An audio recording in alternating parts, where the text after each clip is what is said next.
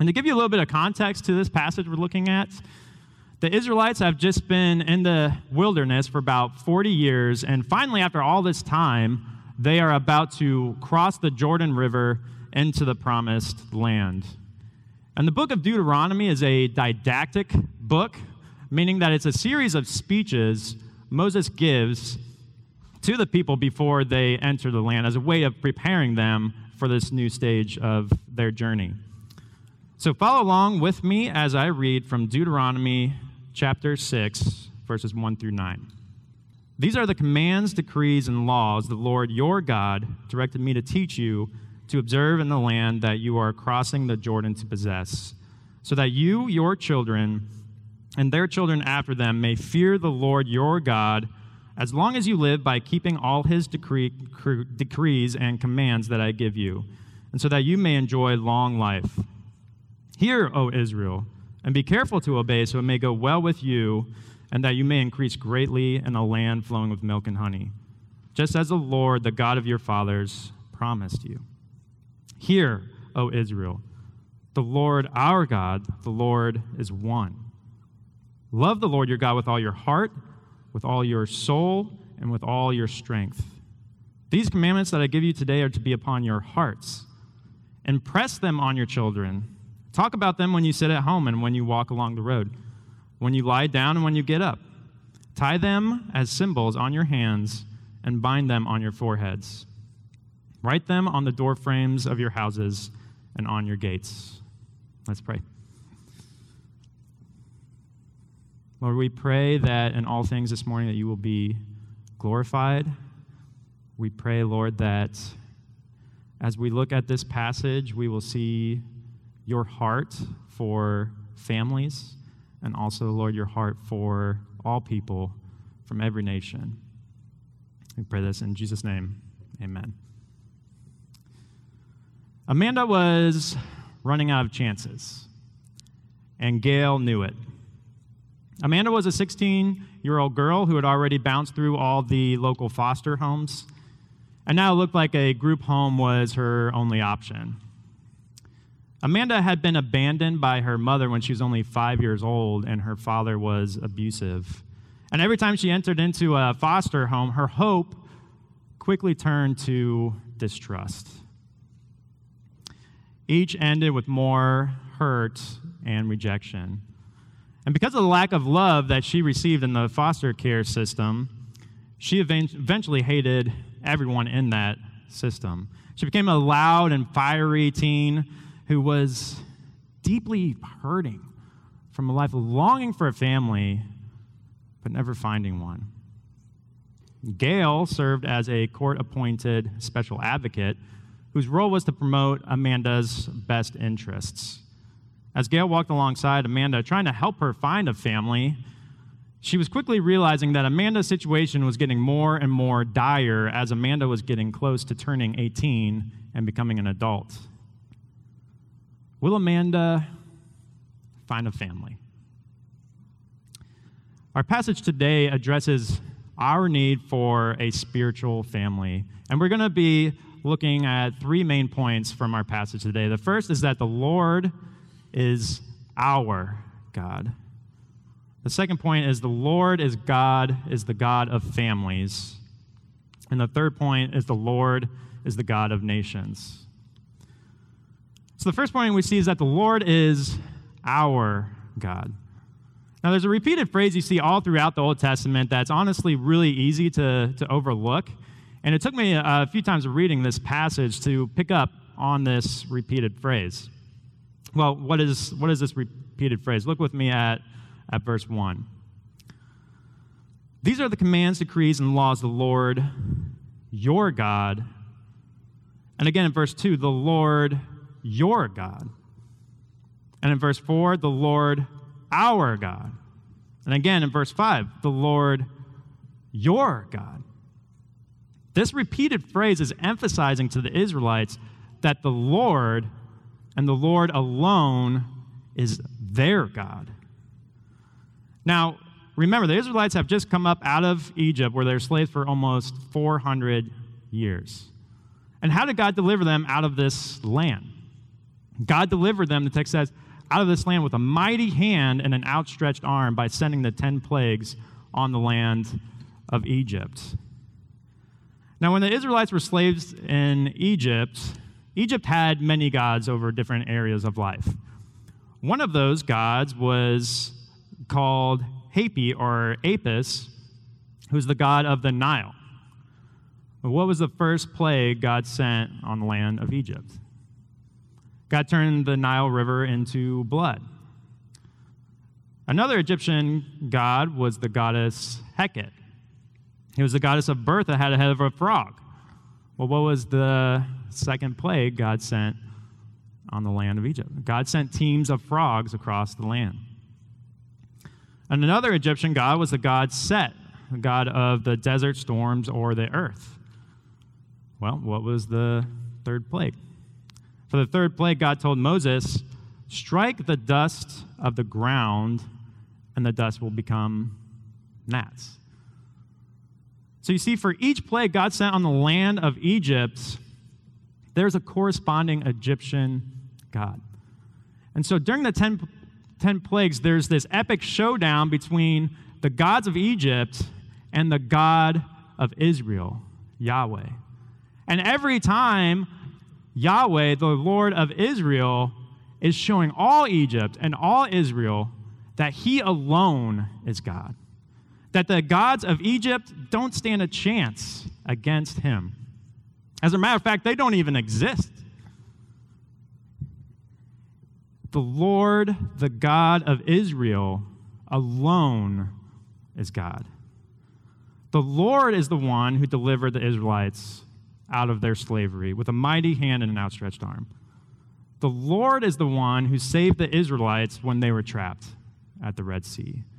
The Lord was the one who provided food and water for them when they were in the wilderness. The Lord is the one who has brought them to the promised land and is about to give them this land. And Israel, this God who has done all these things for you, is your God. Right before giving the 10 Commandments in Deuteronomy 5:6, the Lord says, I am the Lord your God who brought you out of Egypt, out of the land of slavery. Then goes and gives the 10 Commandments. In junior church, we have been learning the Lord's Prayer. Well, what are the first words of the Lord's Prayer? Somebody else's Father, right? No. Our Father. This is where it starts. This is why we obey and follow all God's commands, because the Lord is our God. We don't obey God's commands so that he will be our God. He is our God. Therefore, we obey. So my dad was, when I was growing up, he was an air traffic controller at the Dayton Airport. And when I was little, I loved jets and airplanes. And almost, all my toys were either a jet or an airplane. And so in my young eyes, my dad had one of the coolest jobs ever. And I remember in 2003, when Dayton was celebrating 100 years of flight, they put together this amazing air show. And because my dad worked there, we got to experience one of the most amazing things ever. So we all pile into our car, and we're heading over to the airport. I mean, you can just picture me in this scene, my face just beaming with excitement, about to go and experience this awesome air show. And so we park in my dad's really, cool special spot all the way up on the side of the airport, and he leads us as a family to the side door where he swipes his card and punches all these numbers, and we follow him through the store. And then we get to go back behind the airport where we see all the airplanes, and we can hear the engines roaring, and we see people loading luggage into the planes. And I mean, I'm just loving it as a kid, who loves airplanes and jets. And then my dad leads us all the way up to the top of the tower. And there's controllers there looking at their radars with their headsets on. And I mean, you can see for miles and miles and miles in every direction. And then my dad, he leads us out this little door at the top of the tower onto the catwalk on the outside of the tower. And we got to watch this amazing air show from the catwalk of the tower. And I can remember at one point, one of the blue angels, while we were on the outside of the tower, buzzing over the tower. I mean, we were like right there. It was just right there. And I mean, I didn't know if I'd ever be able to hear again in my life. But it was one of the coolest experiences ever for me as a child. And I just, after experiencing all of this, I just look up at my dad and think, you are my dad. I get to experience all of this because you are my dad. Faith Church, we get to lift our eyes to the one true God and say, you are our God. The Lord who spoke the earth into existence is our God. The Lord who yearns to be gracious to us is our God. The Lord who saw us in our utter despair and hopelessness and sent his Son to bear our iniquity is our God. And the Lord who made it possible through Jesus to be his family is our God. Not only does this passage show us that the Lord is our God, but it also shows us that the Lord is the God of families. Look with me at verse 2. So that you, your children, and their children after them, and then again in verse 7, speaking of the commandments, it says, impress them on your children. Well, who is Moses speaking to? Parents. He's speaking to parents. These commands the Lord gives are for families.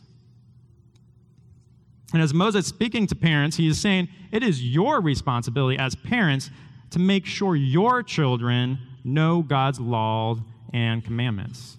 You are the one to impress them on your children. This is your job. But parents, before your job of impressing God's commands on your children, you have another job that is fundamental and must come before impressing God's commands on your children. Verse 2 starts with the words, so that. Well, what must happen so that your children will come to fear the Lord? Look with me at verse 1. These are the commands, decrees, and laws of the Lord your God directed me to teach you to observe, so that your children may come to fear the Lord. The first job of the parents is to observe the laws themselves. And if you want your children to fear the Lord, you can't simply impress God's laws on them. But you yourself, as their parents, you have to observe those commands. And you have to keep those in your hearts. You have to believe that these laws are actually good. And you have to make them a vital part of your life. And you may be out there and you may be thinking, well, I don't have any children, so I guess this doesn't apply to me. Or maybe you're thinking that this passage doesn't apply to you because you're already past the child rearing stages.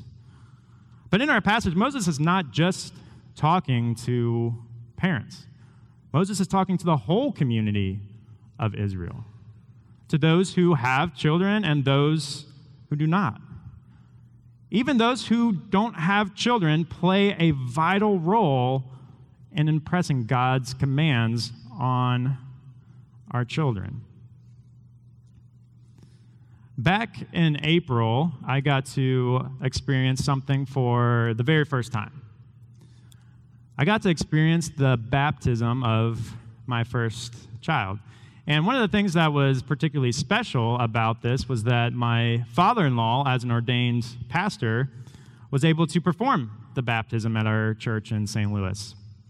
And I can remember standing up in front of the church with Hannah and Felicity, hearing these vows that were given to us, and responding with the words, "We will." And every time I responded with those words, I felt a weight of responsibility to these very significant and weighty vows. But then my father-in-law, he turned from us and he turned to the church. And he had the church take vows as well. And when I was up there, feeling the weight of responsibility, the vows that I had just taken as Felicity's parents, I heard the church responding to their vows that they were taking to support us with the words as a unified voice in the church saying, "We will."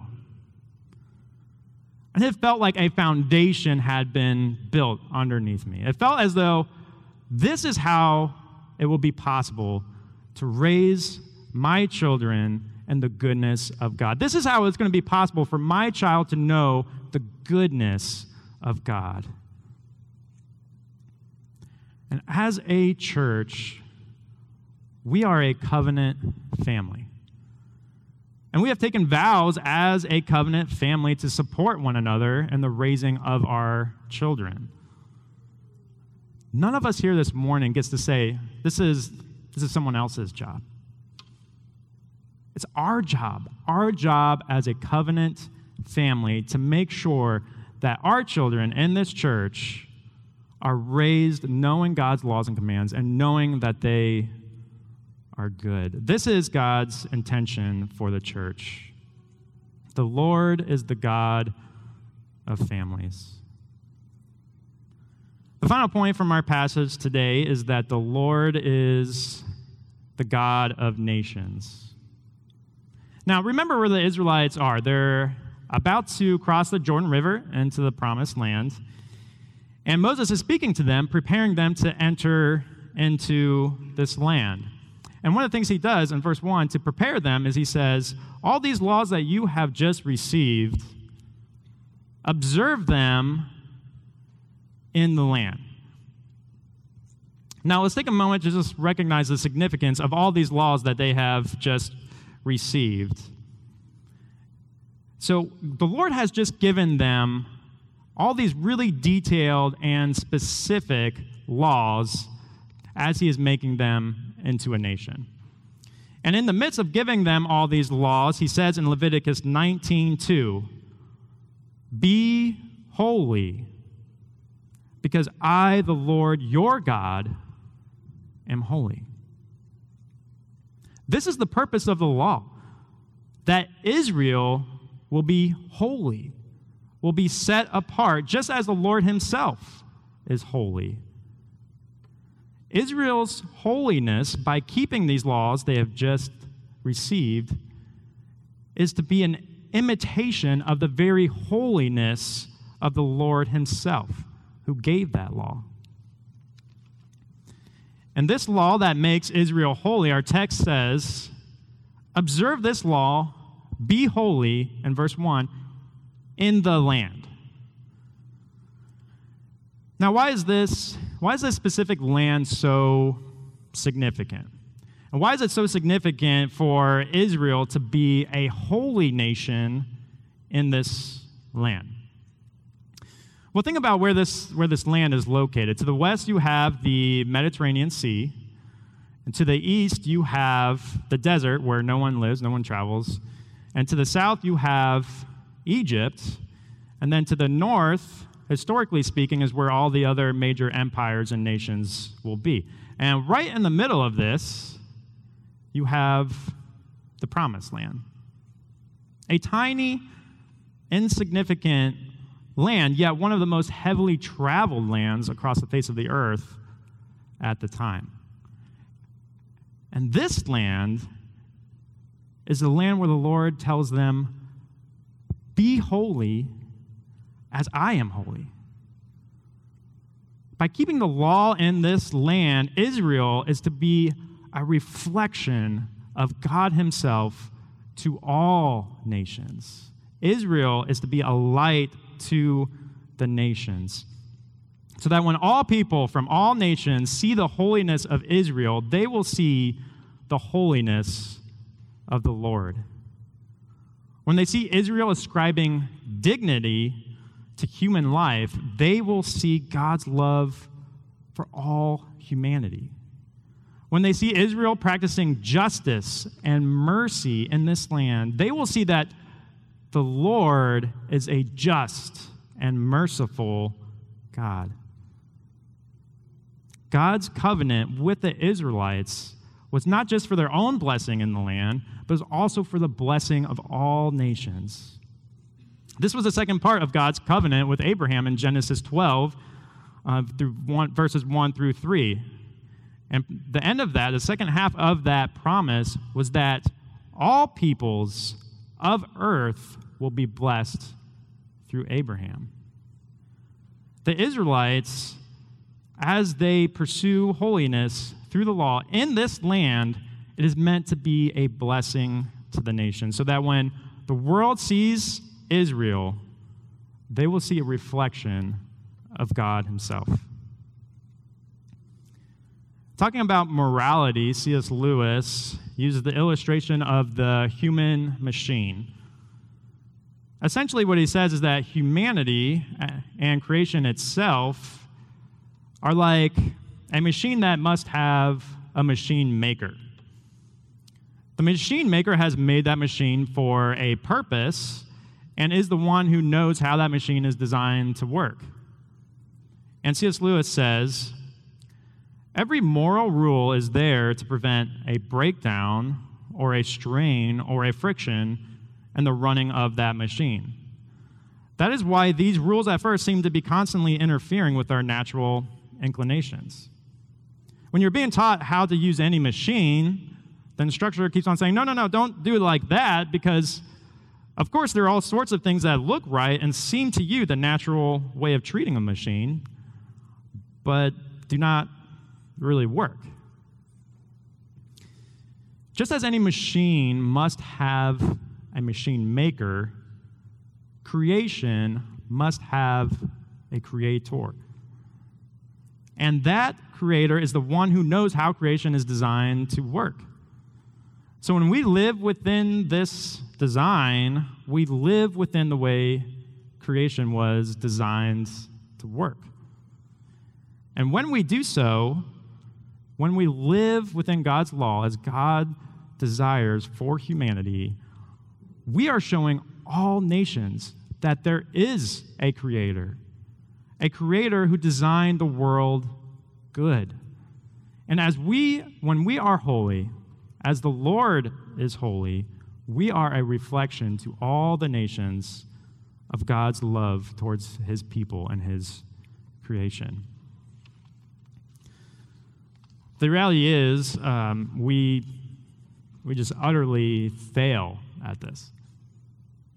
Just as the Israelites failed. Because we're constantly turning to lesser things than to God. But fortunately, God's promise to bless the nations through Abraham was not dependent on Israel.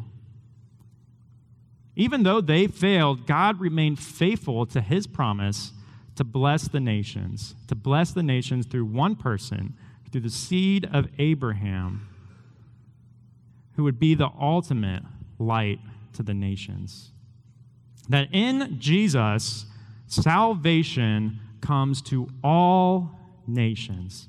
Galatians 3:14 says, he redeemed us in order that the blessing given to Abraham might come to the Gentiles through Christ Jesus, so that by faith we might receive the promise of the Holy Spirit.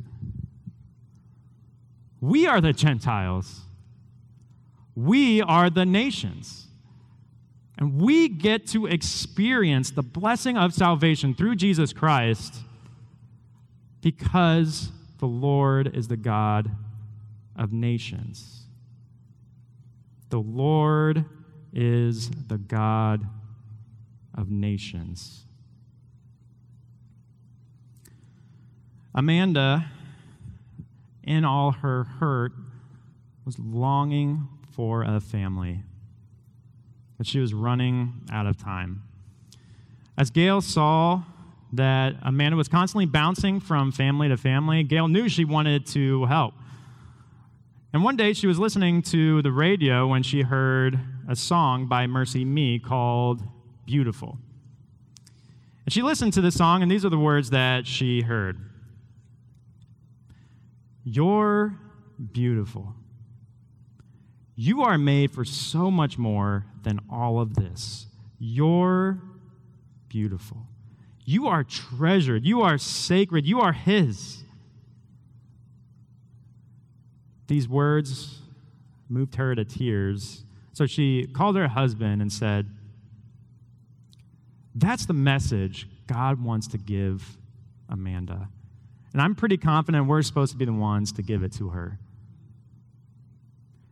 Their first step was to bring Amanda into their home and become her foster parents. It wasn't easy, but her and her husband remained faithful through the many challenges. And 6 months after Amanda moved in, Gail was out floating on a raft with her sister in the middle of a Wisconsin lake, and Amanda swam over and said, Mom, I want to be adopted. The adoption process was finalized just 12 days before Amanda turned 18 and aged out of the foster care system. Speaking about her experience, Amanda said, I was amazed by how much this family could love someone they didn't even know. I was sure that what I wanted was to be a part of this family for the rest of my life.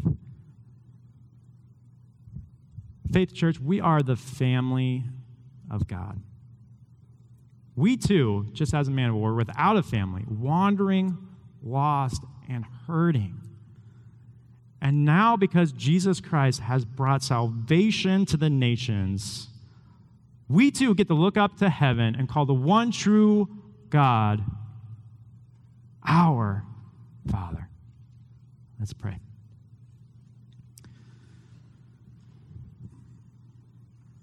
Lord, it is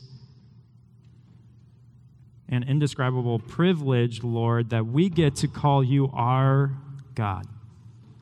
And Lord, it is not a privilege we get because we have obeyed the law and followed your commands. It is a privilege because you have made us your own people through Jesus Christ. Lord, you are a God who longs to bring all peoples to you. Lord, we pray, God, that we as a church will be a light to this community, a light to the nation, so that all people will see that you are a God of justice and mercy, that you are a God who longs to bring people into your own family. Lord, we praise you, and we praise you, God, that we get to call you our Father. Amen.